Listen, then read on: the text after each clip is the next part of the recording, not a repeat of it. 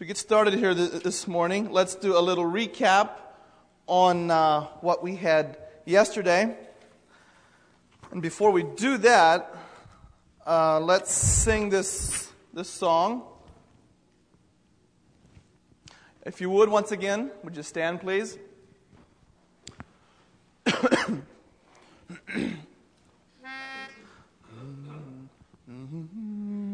Far down the ages now, much of her journey done, the pilgrim church pursues her way until the crown be won. No wider is the gate, no broader is the way, no smoother is the ancient path that leads to life and aim. No sweeter is the cup, nor less our lot of ill. 'Twas tribulation, ages since, 'tis tribulation still. No slacker grows the fight, no feebler is the foe, nor less the need of armor tried, of shield and spear and bow.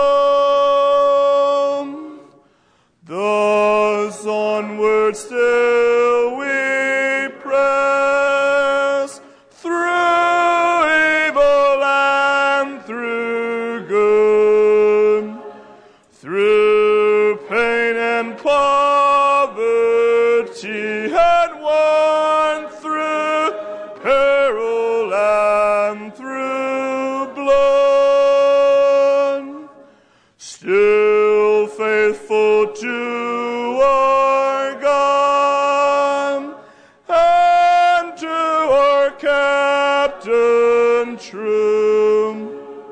We follow where He leads the way, the kingdom in our view. Thank you. You may be seated.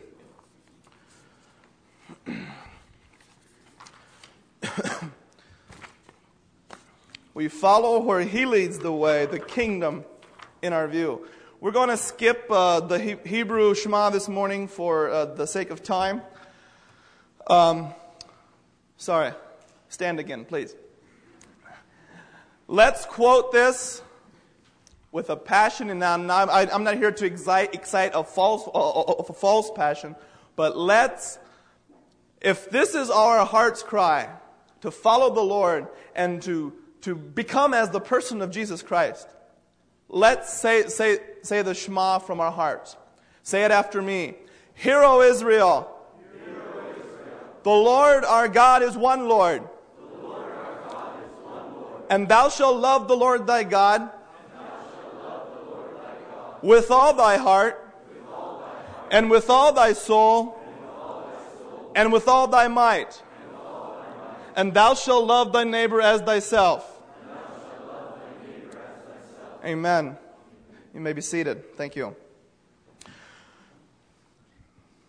Now, yesterday I went over the idea with you that the Eastern way of thinking, in the context that the Bible was written in, is called Eastern thinking, and they think context. They don't abstract their scriptures from where it was in to start with. They leave it in its context and study it in its context.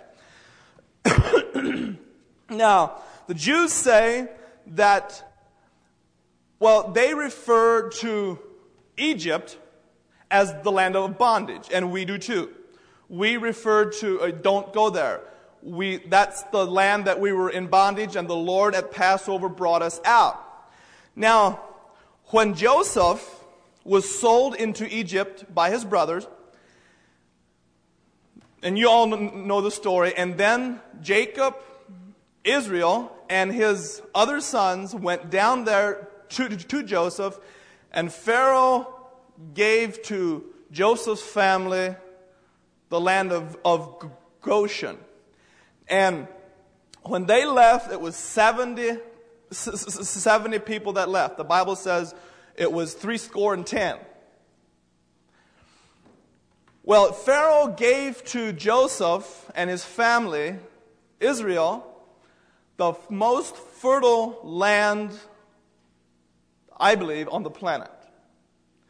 As I said yesterday, the topsoil, they say, is over 100 feet deep. Because the Nile floods, Egypt is the gift of the Nile. That's a slogan that they have. And Pharaoh gave them that land. Now, I have never been there. Now, I heard some of you may have went. Is that where you were? Now, if we understand where God placed them, He placed them in a land where everything would grow. It's among the land. It's among the most. It's the best farmland you could find anywhere, and everything would grow.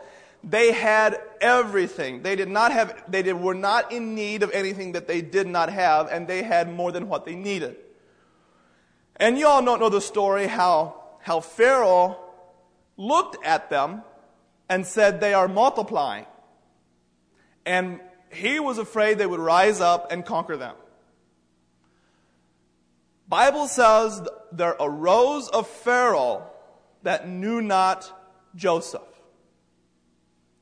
Now, you can't persuade me that the Pharaoh never heard of who Joseph was. I'm sure he heard of him, but he didn't know him.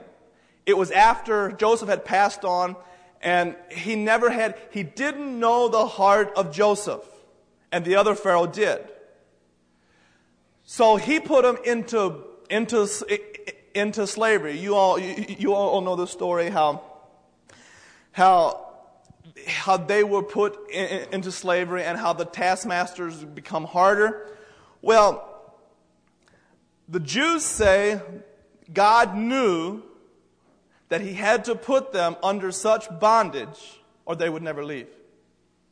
And the land that Egypt was not what God had in mind for His people. Well, that's where He sent them to, but He had a better land that He promised to Abraham, a land flowing with milk and honey. But it was not there. So they put him into bondage. Now this is the way Jews see it. They put it into bondage so they would be willing to leave. Because if they had everything, they had it nice, they would have never left. Now, their gods, and I'm just starting to study this, Egypt has, and not just Egypt, all the pagans have hundreds of gods. And they have a god for everything. They have a god of the thunder, which is Baal. They had Baal and Asherah, and it was just hundreds of gods. If you spit, they had a god for spit. If you comb your hair, they had a god for your hair.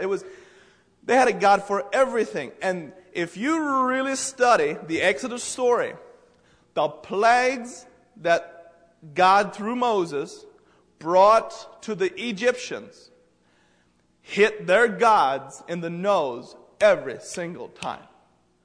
Just the very blood vein of their God was severed.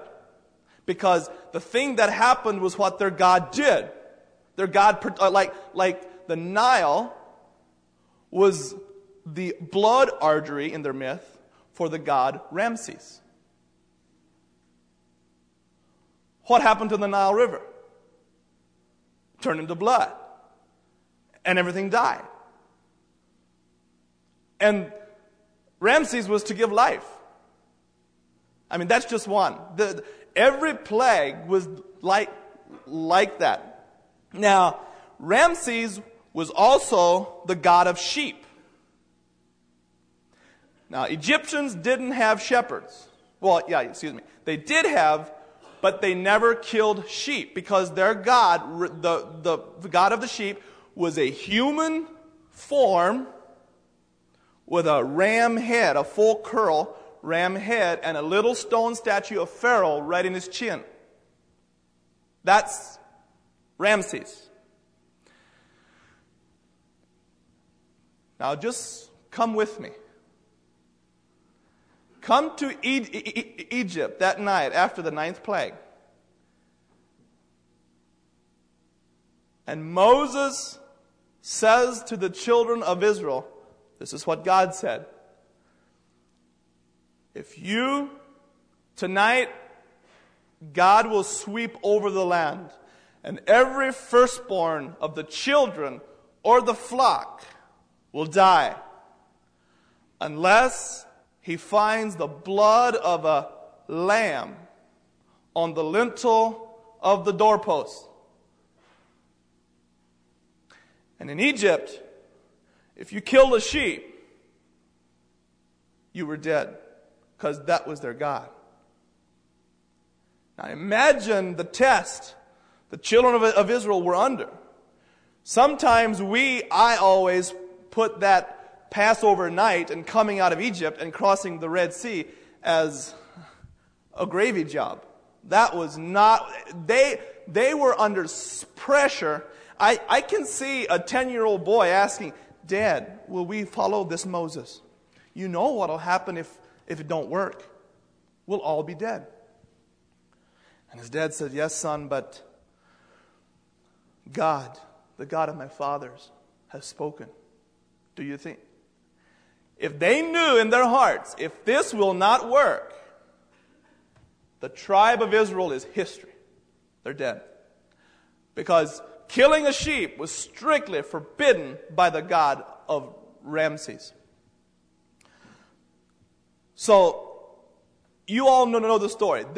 That's what happened. They put the blood over the doorpost, and that night God led them out.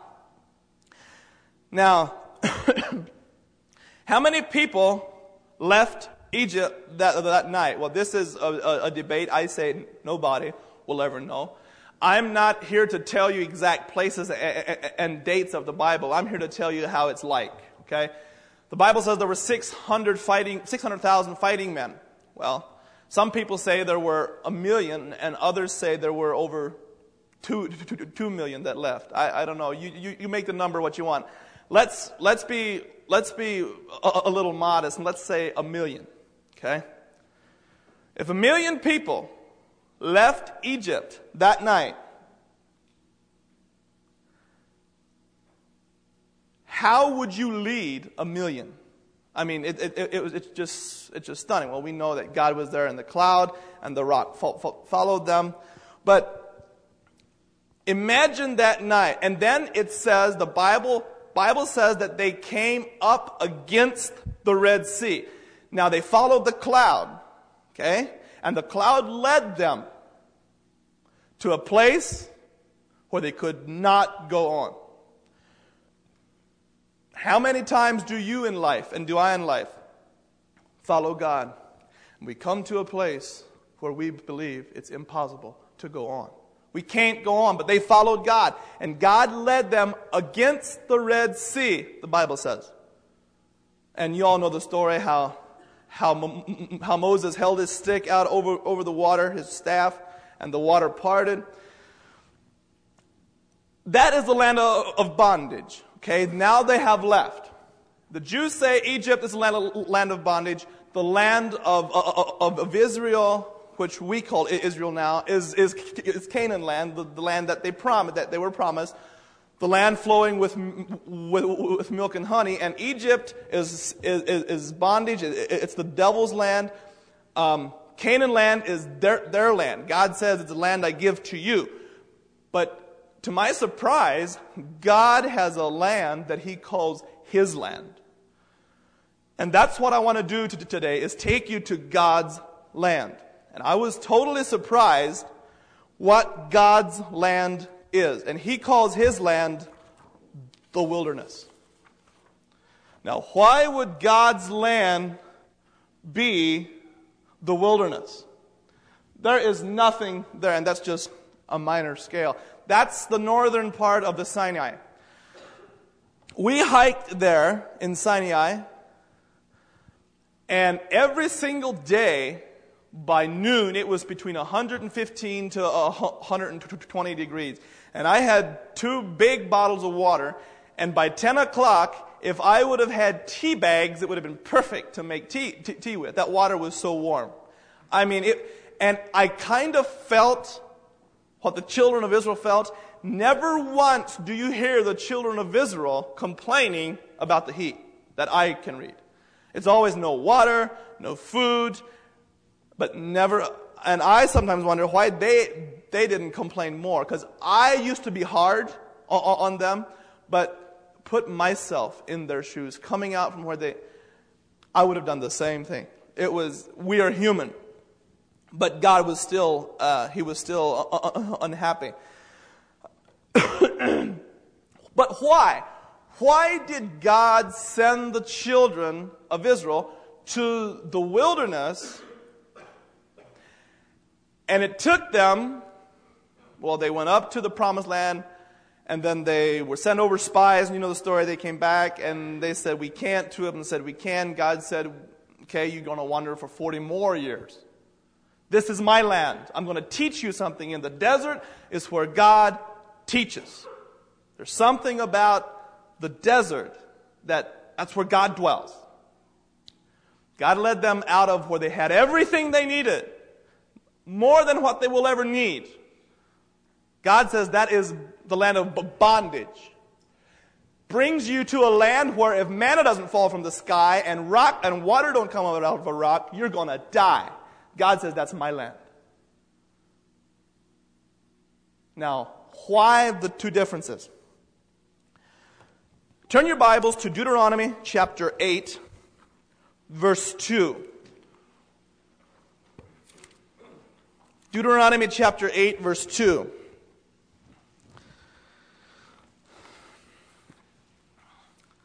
God says here, could somebody bring me a bottle of water, please? God says here, and thou shalt remember all the way which the Lord thy God led thee these 40 years in the wilderness. Thank you. The first reason was to humble thee. I got one. Thank you. First reason was to humble thee. Second reason was to prove thee. And the third reason was to know what was in thine heart, whether thou wouldest keep my commandments or not. So the land of the desert, the wilderness, is the land of testing. That's where God sends his people to be formed into the image of Jesus Christ. It's not where everything goes great. It's not when I have a job and I make $50,000 a year and where I have 4 cars and big house. That's not where God dwells. That's what they just came from. God says a land of bondage. So I'm going to lead you to a land that is my land. And if manna don't fall from the sky, you're going to die, but that's where I dwell. But the reason that he led them there, and now I don't know what kind of desert you are experiencing. A loved one dies, lost your job, house burns down, you have a wreck, conflict in the... I don't know what kind of desert you are experiencing at this time. But there's one thing that I can be sure of. Whatever desert you are experiencing in your life, God is trying to humble thee, to prove thee. And the Jews say that God didn't want to know what was in the people's heart. He already knew. He wanted the people to know what was in their own heart. So he sent them to the wilderness. And my experience is that is when I can hear God speak. When I am down and out, and I have nowhere to go, everything I try does not work, and I use God sort of as my spare tire, but I'm trying to get things happening here. God does not dwell there. He dwells when I am utterly finished, I have no food left, I am thirsty, and I'm 100 miles from the closest well. That's when God speaks. And in those times is when the intimacy of my relationship with God becomes very, very sweet. I have no idea what will happen. The future, to my knowledge, still looks bleak. But I tell you one thing, I am following a God by asking a servant of Him, a creation of Himself, to hold out a stick over that bleak sea that we are led up against. He can create a dry path. I believe in that Father. So, if God led you against the Red Sea and you have nowhere to go, and it looks like you're being attacked from the back, that's where God wants you. Because then God can work. Now, there are things in the wilderness that I just want to speak on this morning. There are things in there that help us to understand what God is like.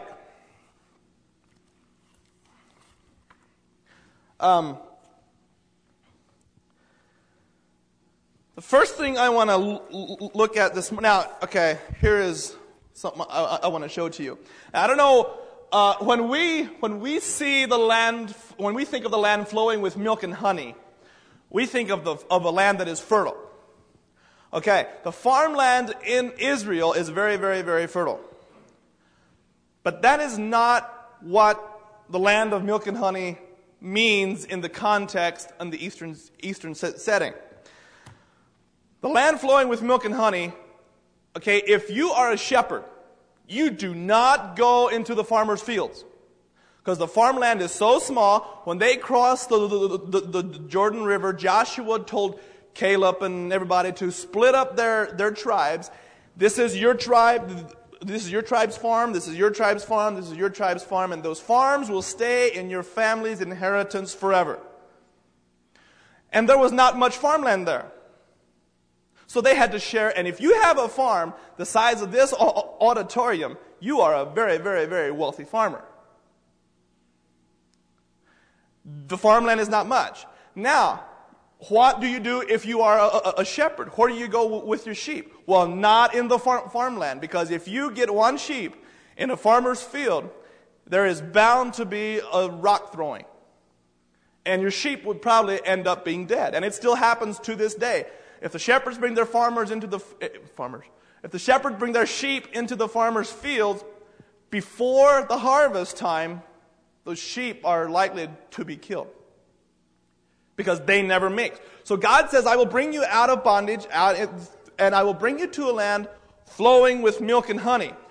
Now, milk is the land of the shepherd, because sheep and goats produce milk. Honey is a substance that is created by bees, and that they need the farmer, the fields to pollinate. And so the land flowing with honey, they say, is the land of the farmer. So God says, I will bring you to a land flowing with milk and honey. I will bring you to a land that is room for the shepherd and a room for the farmer, and you two will get along very well. It's a land flowing with milk, all the room you want for the shepherd, and honey, all the room you want for the farmer. But I don't have time to go into that, but there's one time of the year that you find the shepherds in the farmer's fields. And Luke says there were shepherds abiding in the fields, keeping watch over their flock by night, and it was not December 25, but I'll leave that later. There's a whole lesson on that. Now, and by the way, this picture was taken off of the man-made mountain by Herod, which I will speak on tomorrow. Man-made mountain by Herod called the Herodion in Bethlehem. Now, that little village is part of Bethlehem. You're looking east. The Dead Sea is out there. You can see it. probably about 12 miles. That is the Judah wilderness. That's the land of the shepherd. And if you look right at the bottom of the valley where that cloud shadow is, there's an abrupt line where it rains and where it never rains. They say in the Judah wilderness they have not had a measurable rain in over 2,000 years. It never rains there. I know of two brothers. One lives on that side of the line, and one lives here in that little village. And it rains there 12 or 14 inches a year. It's not much, but they get rain there. And his brother lives 2 miles away and never rains there. But that's the land flowing with milk and honey through the eyes of the Easterners. Now, you can do with that what you want. You can say, that's not right. Land flowing with milk and honey is God promised them abundance. And that is, that's fine. I don't mind. This is the way the Easterner sees it. Now, in the wilderness, and I will talk on wadis a little later, but in the wilderness, there are these wadi canyons, and in these wadi canyons are deep valleys. And, there is not a green thing for miles except a few of these, what they call broom trees. I don't know, did you study these? Okay. But a broom tree is a tree that needs water once every 3 years. Okay? And they will stay green. Now, to the north of here is Mount Hermon.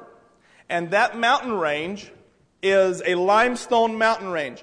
And it's just like sand. If it rains, it does what sand does. You can get a pile of sand. When I was a little boy, I'd done it many times in my sandbox.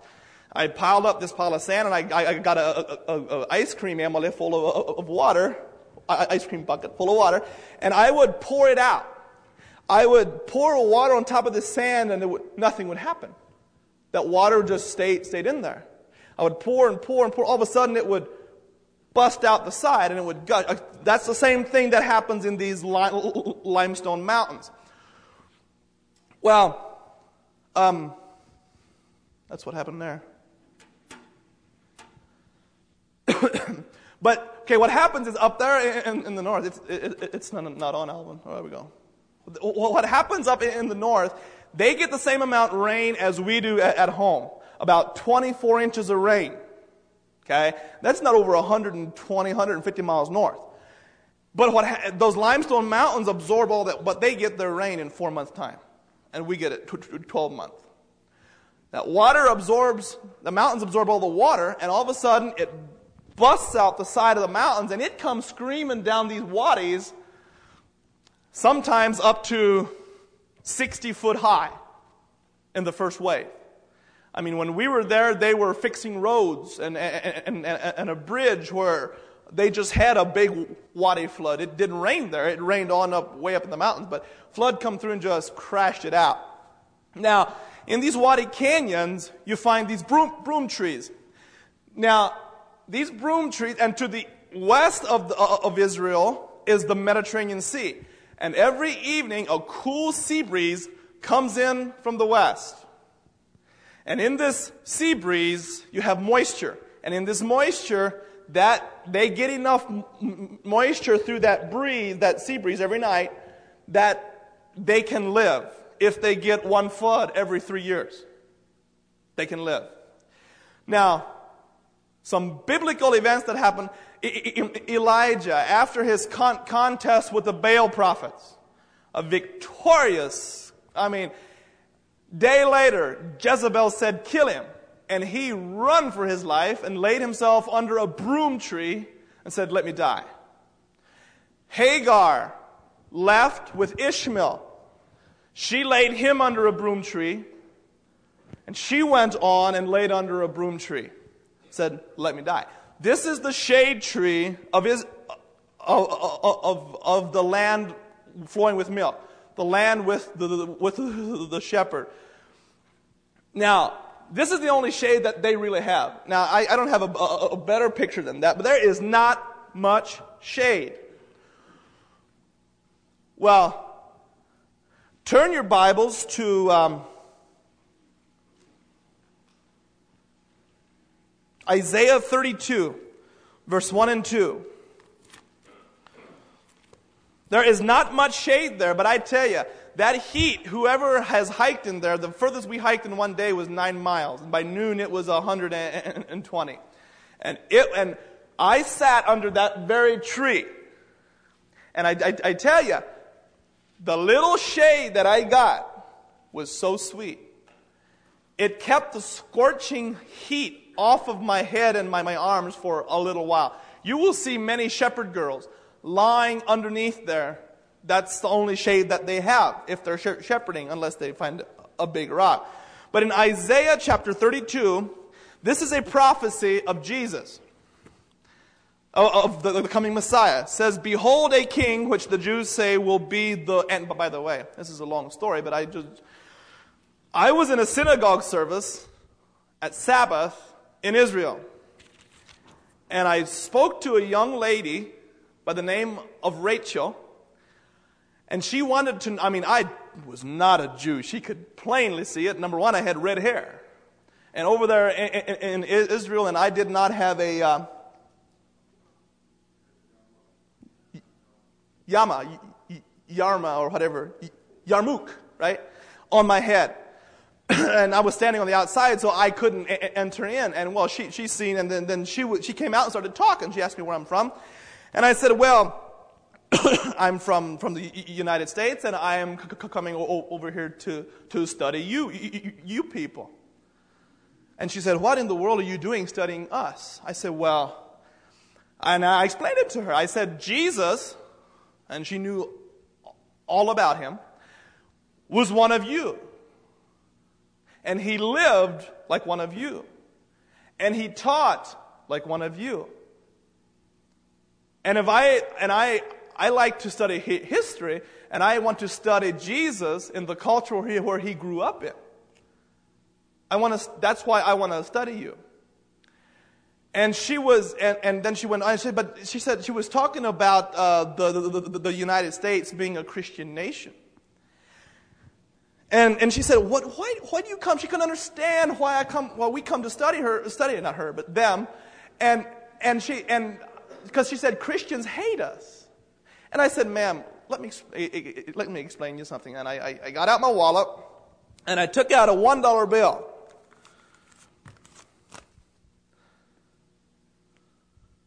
And I said, do you see what that says? In God we trust. United States. I said, don't believe that. That is not true. I said, the United States claims to be a Christian nation, and it's not more a Christian nation than Europe. Because I told her that Christians love everybody. They don't fight. They don't kill. They return good for evil. And she stood there and she was just watching me. And she thought of Hitler. Germany, a Christian nation. And finally she looked and said, if everybody that believes in Jesus would be like you, I would believe Jesus is the true one. Then I discovered something. I discovered Isaiah chapter 32. This is the prophecy of Jesus Christ. A king, Jesus, shall reign in righteousness, and princes shall rule in judgment. Verse 2. And now this is not talking about Jesus. This is talking about his followers. A man shall be as a hiding place from the wind. The ones that follow Jesus. And this is, by the way, this is the verse she used to point out that she believes I am true. Because she said, this is what the followers of the Messiah will be like. Man shall be a hiding place from the wind, a covert from the tempest, a shelter from the storm is what it means. As rivers of water in a dry place. and as the shadow of a great rock in a weary land. And then I discovered that you the Jews never judge a rabbi by what he says. They judge a rabbi by how his disciples live, if he was true or not. Now, why this shade? That was a long story to come to here, but this God in the desert, in the wilderness, provides enough shade for you to make one more afternoon. Then you come to another shade, one more afternoon, one more forenoon. Then you come to another shade tree. God will never supply you with what you need today. He will, when tomorrow comes, He'll supply you with what you need then. How dare I ask for tomorrow if I'm still living now? God promises. That was the land of bondage. That's where they came from. God said you had everything. You had everything laid up for 10 years. That's not what I want. I want people who trust me. And I'll say it again. If manna doesn't fall from the sky, and if water doesn't come from the rocks, you'll die. That's the people I want, who trust me. And this is a prime example of shade. And by the way, that's what we are called to be. In Isaiah 32, a hiding place from the wind. As a shadow of a great rock, we're called to be shade. Now, the desert teaches, and I want to teach a few other things this morning. The desert teaches, if there's one thing that I can leave with you, the desert teaches trusting and having enough for right now and not more. Now remember, God calls that His land. The land where I have everything is the land of bondage, because I never learned to trust.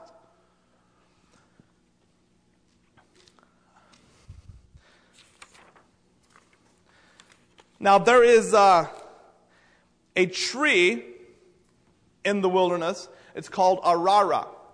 Did you study that tree, or did you see it? Arara tree, A-R-A-R-A. Now, unless you hike into the Negev or the Sinai, way back in the boonies, you'll never see it.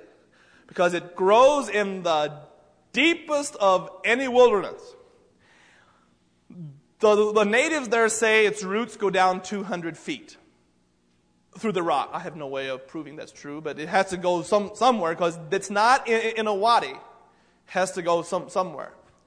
And this fruit, and the fruit that's on this tree, I mean, you're out there hiking. You've been hiking all morning. You didn't see a single green thing except these trees that I had on there. Every now and then you'll see one of those. And off in the distance, you see this probably apple tree size bush. It is lush green. That's the only thing there. And you're like, what? And we walk up to it, and it has nice big grapefruit-sized fruit on it. Maybe a little smaller, but they're bright green.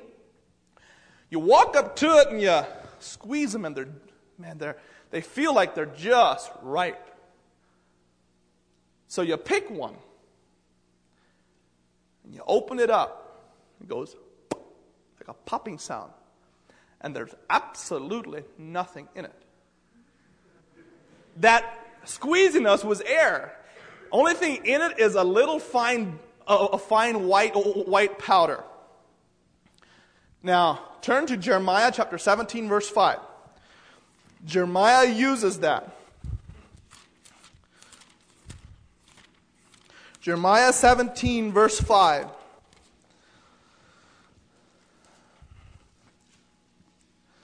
5 and 6 says, "Thus saith the Lord, cursed be the man." This is from God. He's cursing the man that trusteth in man, in flesh, in his own strength, and maketh flesh his arm, and whose heart departeth from the Lord. For he shall be like the heath of the desert. Now, I like King James, but there's sometimes that I struggle with. It says a shrub. The Hebrew, if you look on your Power Bible CDs, whatever you got, if you look what the Hebrew word for that, it's arara.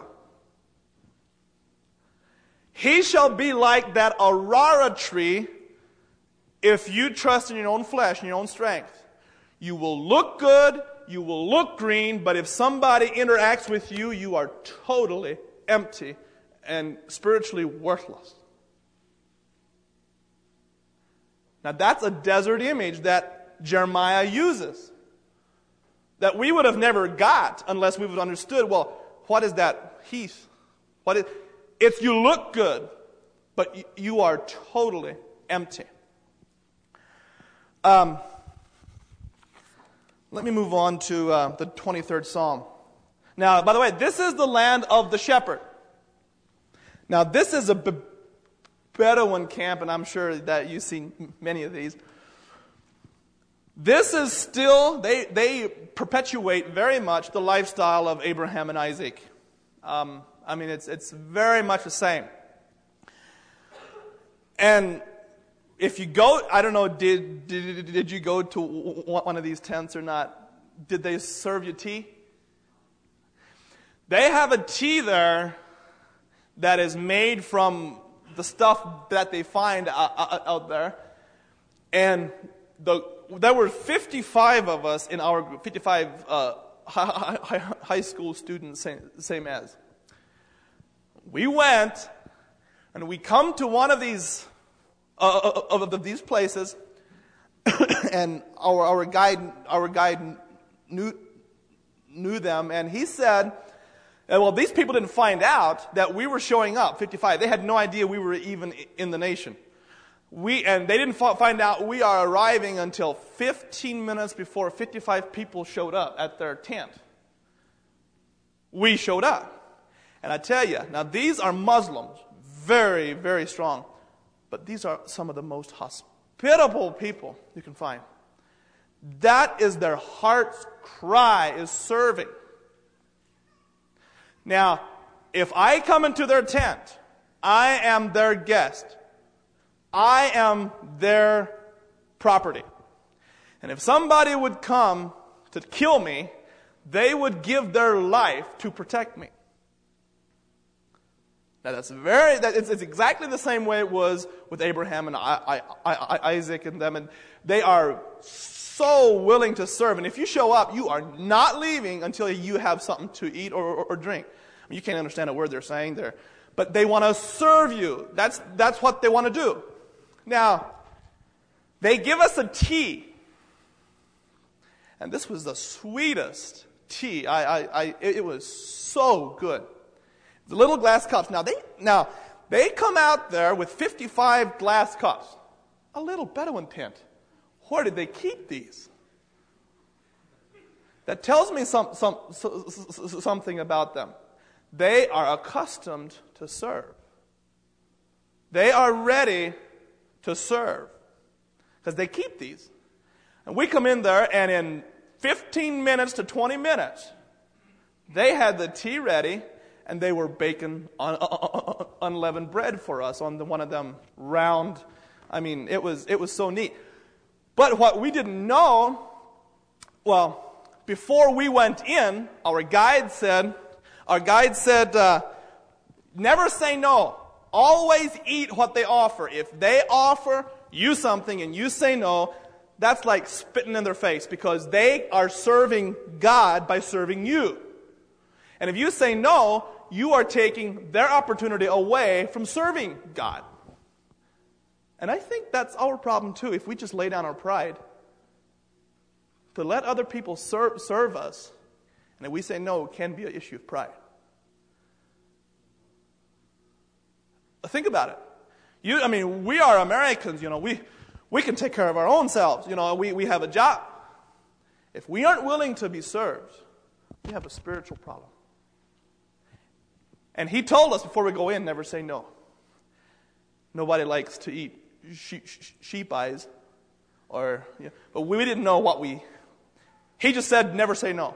The stuff we had was very, very good, so we went in, and In their custom, they come, they fill up your little cup, teacup. You drink, fill it up, drink, fill it up. And the teacher never tells us that if you leave a little bit in the cup, that means you're done. But if you drink it, and he told us before we go in, never say no. So you drink, they're right there to fill it up. You drink, yeah, you fill it up, and finally you discover, leave a little bit in the cup. That means you're done. Now, to this day, in the Bedouin tents, they call that the overflowing cup. David grew up, the one who wrote the 23rd Psalm, not 10 miles from here. And he was one of them, a shepherd boy. And he said, my cup runneth over. If you want to experience God, drink. He'll fill it. Drink. Drink. Your cup was never empty. God always fills your cup. Once you're done with God, quit drinking. He won't fill because you're done. So if your walk with God is shallow, or you're struggling, or your problem is you're not drinking. That moved me. That comes right out of their culture. And I never knew that. There's more.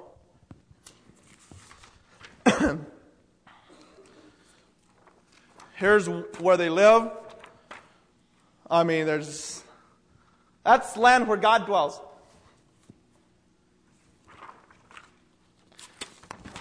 Here's where Now, you ought to be wondering one thing. There ought to be something in your mind.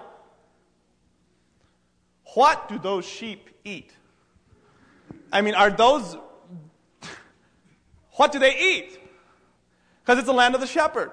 Has been for thousands of years. And it still is to this day. Well, as I said, there is a sea breeze coming in from the west, off of the Mediterranean Sea. Every night, there is a moisture. And by the way, the temperature in the Sinai drops from 120 degrees by noon, about every single day, to a lot of times 40 degrees at night. That's why, and their symbol for heat is the sun. Okay? The sun creates heat. So if they talk about the sun, the heat of the sun, what would their symbol be for the moon? I said it. What would their symbol be for the cold? The moon. Well, it's same as here. A lot of times if it's full moon, it gets real cold.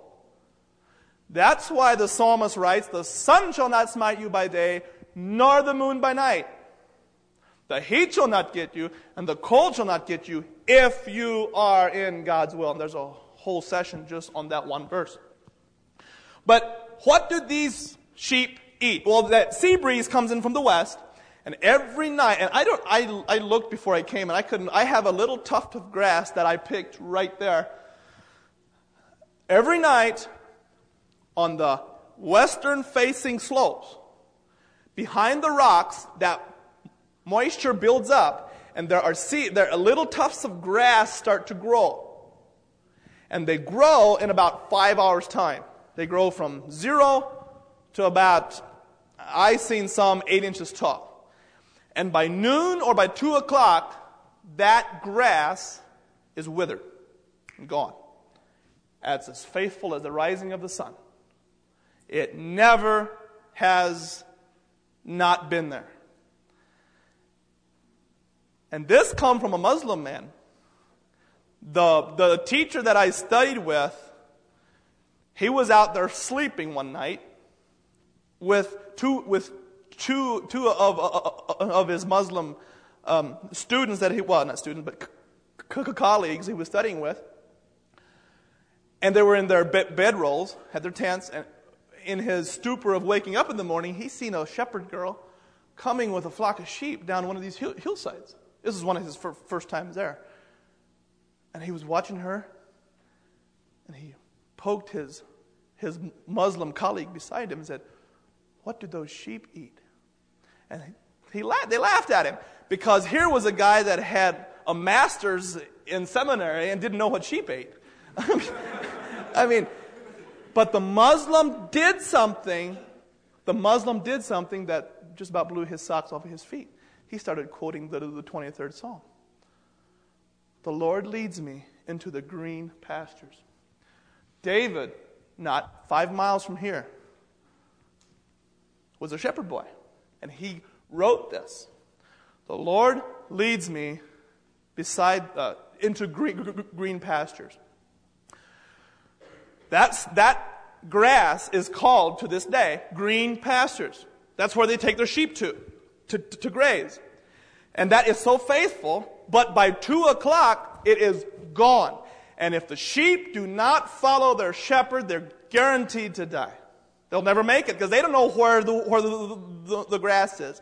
They have to follow the shepherds. The shepherds know. But why aren't those sheep worried? Those sheep are getting mouthful to mouthful to mouthful. Well, the reason they're not worried, they have a shepherd. They will follow that shepherd. Now, do they worry about tomorrow's food? No. God will bring tomorrow's grass exactly the same way I have no way of proving that, but I know He will. It's trust. And now David uses that. The Lord is my shepherd. He leads me into green pastures. Now, I look at the society that I was brought up in, I grew up in, I live in. We want everything tomorrow. Now. We want tomorrow's stuff laid up, all spread out nice and neat. And by the way, I am a guy that is organized. I like my stuff planned out. And this has been a problem in my life. To simply try, and I believe in being neat and organizing, but I can think of things that could happen to me next Monday morning flying home that I couldn't handle. We could have a wreck, crash the plane, and I would be paralyzed for life. Now, if I knew that is true, I would really struggle right now. But see, God will provide, because I don't have the grace to go through that experience now. Tomorrow, that grace will come. The things that I experience tomorrow, God will give me the grace for that, and not a second before it happens.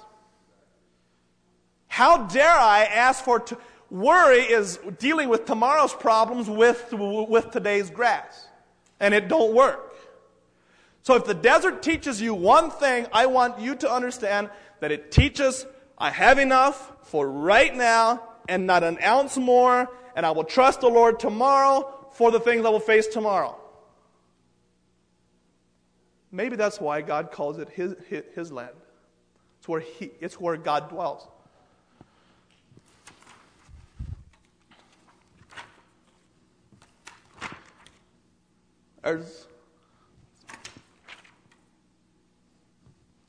It's nothing there.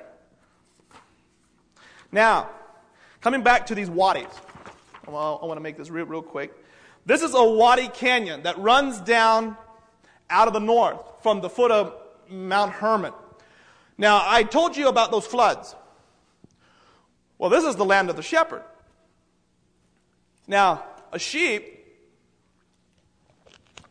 will follow the shepherd regardless where he goes. A sheep will follow the shepherd, and if the shepherd makes a straight line, the sheep will. And he comes over here, the sheep comes. Comes over here, the sheep comes. A goat will come straight across. It's just... And if you are in one of these wadis, 9 months out of 12, you are in a dangerous place. Because there's not a cloud in the sky, hasn't rained here for 2,000 years, and all of a sudden, here comes a big wave and washes everything. Here in 2008, there were 2 shepherd girls with about 70 sheep in the bottom of one of these wadis, and one of these floods came through, and it killed everything. They found one girl 20 miles away, and sheep scattered from where it happened until, there were sheep everywhere. I mean, that's one of these wadis. It's a dangerous place unless you know what time of the year it is. So it's very, very, very important that the sheep follow their shepherd. Because if they don't, they could easily be killed in an instant. Now, here is the Jericho road that goes from Jericho up to Jerusalem. Now, if you look, and whoever wrote "There's room for just two" has never walked that road yet, because a lot of times there's only room for just one. But that's a wadi there. Okay, you can see where, and if you look at the green things, they're in the bottom, but not up top, because they get water there about once every 3-4 years. Now, here is what a flood looks like in one of them wadis. And it hasn't rained there for 2,000 years. Okay? And where the waters leave, then after about a day or two, the waters leave and leave this. When they cross the corner, there's just still a pool of water there. Okay, now if you have this much water in the bottom of a wadi, there's two options. You've got two reasons. Either there's a spring there,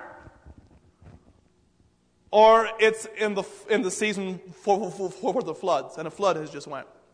And the only person who will know that is the shepherd. The sheep have no clue. If the sheep would go down in there and drink of that, they could be killed instantly. Looks good. There's nothing wrong with the water, but it's where the water is. Now think of your life. That, by the way, that's called still waters. Quiet waters. It's not the flood waters. It's quiet. David said, "The Lord leadeth me beside the still waters." Now, if you look into your wadi of life, and as youth, and I am still a youth. I'm 27. And we are thirsty. We, as human people, we like to drink of things. We have a passion for something. And we look into the wadi of life. That water looks mighty, mighty good. So we want to drink. And if the Holy Spirit, your shepherd, says no, we may not understand it, but I'm going to back away because there's something not right. That's why you and me, as a Christian, without following the shepherd's call, Jesus Christ in person, we will never make it spiritually. We will drink of waters that will kill us unless we heed the call of the shepherd. Now, which one is you? The goats always know a better way.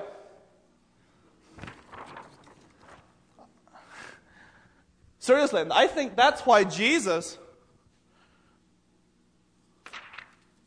I don't know why the ink is bad.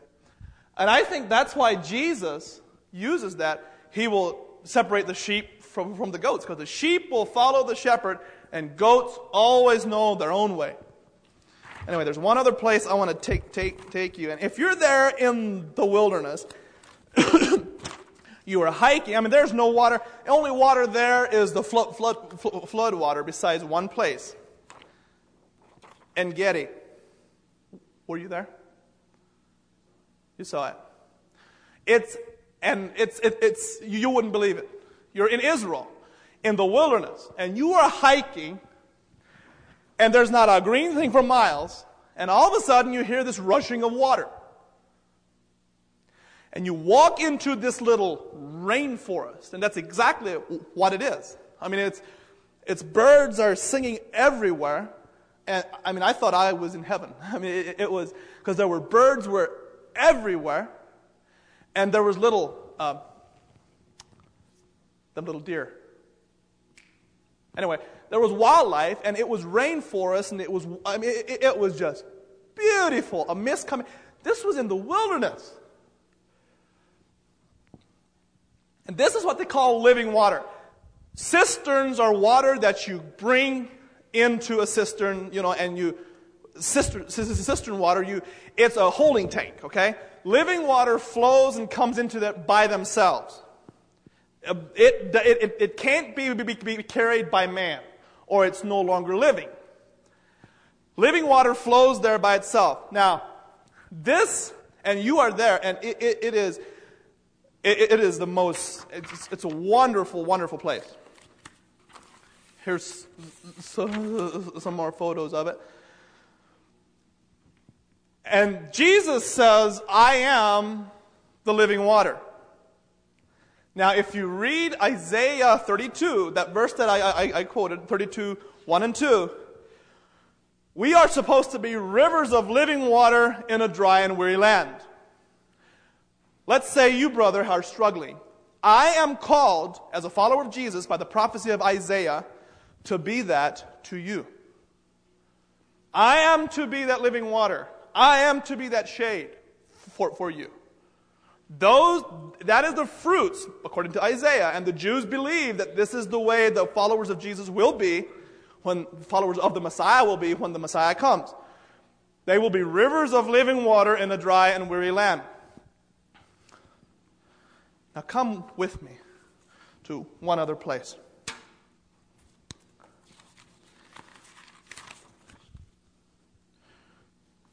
Turn your Bibles to John chapter 7.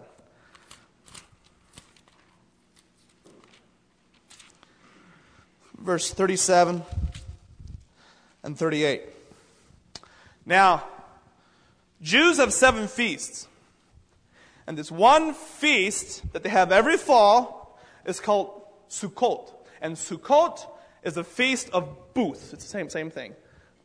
Tabernacles. Okay? And Solomon dedicated the first temple on that feast. And he prayed, and it's in the last part of September, the first part of October. The harvest is out. They have just planted the crops. They are praying to God for rain, and they actually bring their booths. They actually bring their tents and stuff, like the Jewish people now would erect the tent in the front yard and live in that tent for 7 days. Just a reminder of how they dwelled, in the wilderness. It's called, and it's a great time. It's a time of rejoicing, and it's a time when it's like we do that with Last Supper. It's a time that we commemorate something, and that's basically it. But Solomon dedicated the first temple at that feast, and in that feast he prayed for rain, because it was right at the harvest time. The harvest was done, new crops were in, so they needed rain. So they were praying for rain, and they call rain living water, because it comes by itself from God. It's living, it gives life. It's living water. Now, they would they call that festival, they call that celebrating time Hoshana Rabbah. And Hoshana Rabbah is the time when they have 7 days of the feast, actually 8 days, but 7 days that the priest gets a pitcher and walks the ramp up to the altar in the temple and holds it up. And by the way, the people have, it's a long story, but the people have palm branches and are waving these palm branches and saying, Lord, please send us rain, send us rain, send us rain. Hoshana, Hoshana, send us rain. And the priest walks up to the altar and pours, there is nothing in it, but acts like he's pouring the water in the drink offering funnel. But there is nothing in it. And the crowd goes nuts. Hoshana, Hoshana, Hoshana. They are praying for rain. Send us rain. And the priest walks down the ramp and goes to the spring, to the pool of Siloam. It takes a half hour to do that walk. With this pitcher, gets a pitcher of water, comes back up, walks up the ramp, and the city falls silent.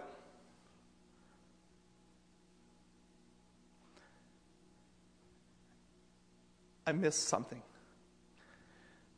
He does that for 7 days. There is nothing there. On the 8th day, he walks there. And it's the last and the greatest day of the feast. He walks up there on the 8th day with that water. The city falls silent. And he pours that water in the drink offering funnel. And the city goes nuts. Because they know God will keep His promise and send them rain. They say, Josephus writes, Hoshana Rabbah was so loud with the chant in Jerusalem, you could hear it in Bethlehem 4 miles away. Now, come with me one day. Bible says it was the last and the greatest day of the feast. I see a rabbi standing in the back with 12 followers. And as the city falls silent on that 8th day, and as that priest walks up, now I don't know when it happened, but there's only one time of that whole city, of that whole day, when somebody can speak that the people can hear. It's so loud. And the city falls silent at that time. And I see a man called Jesus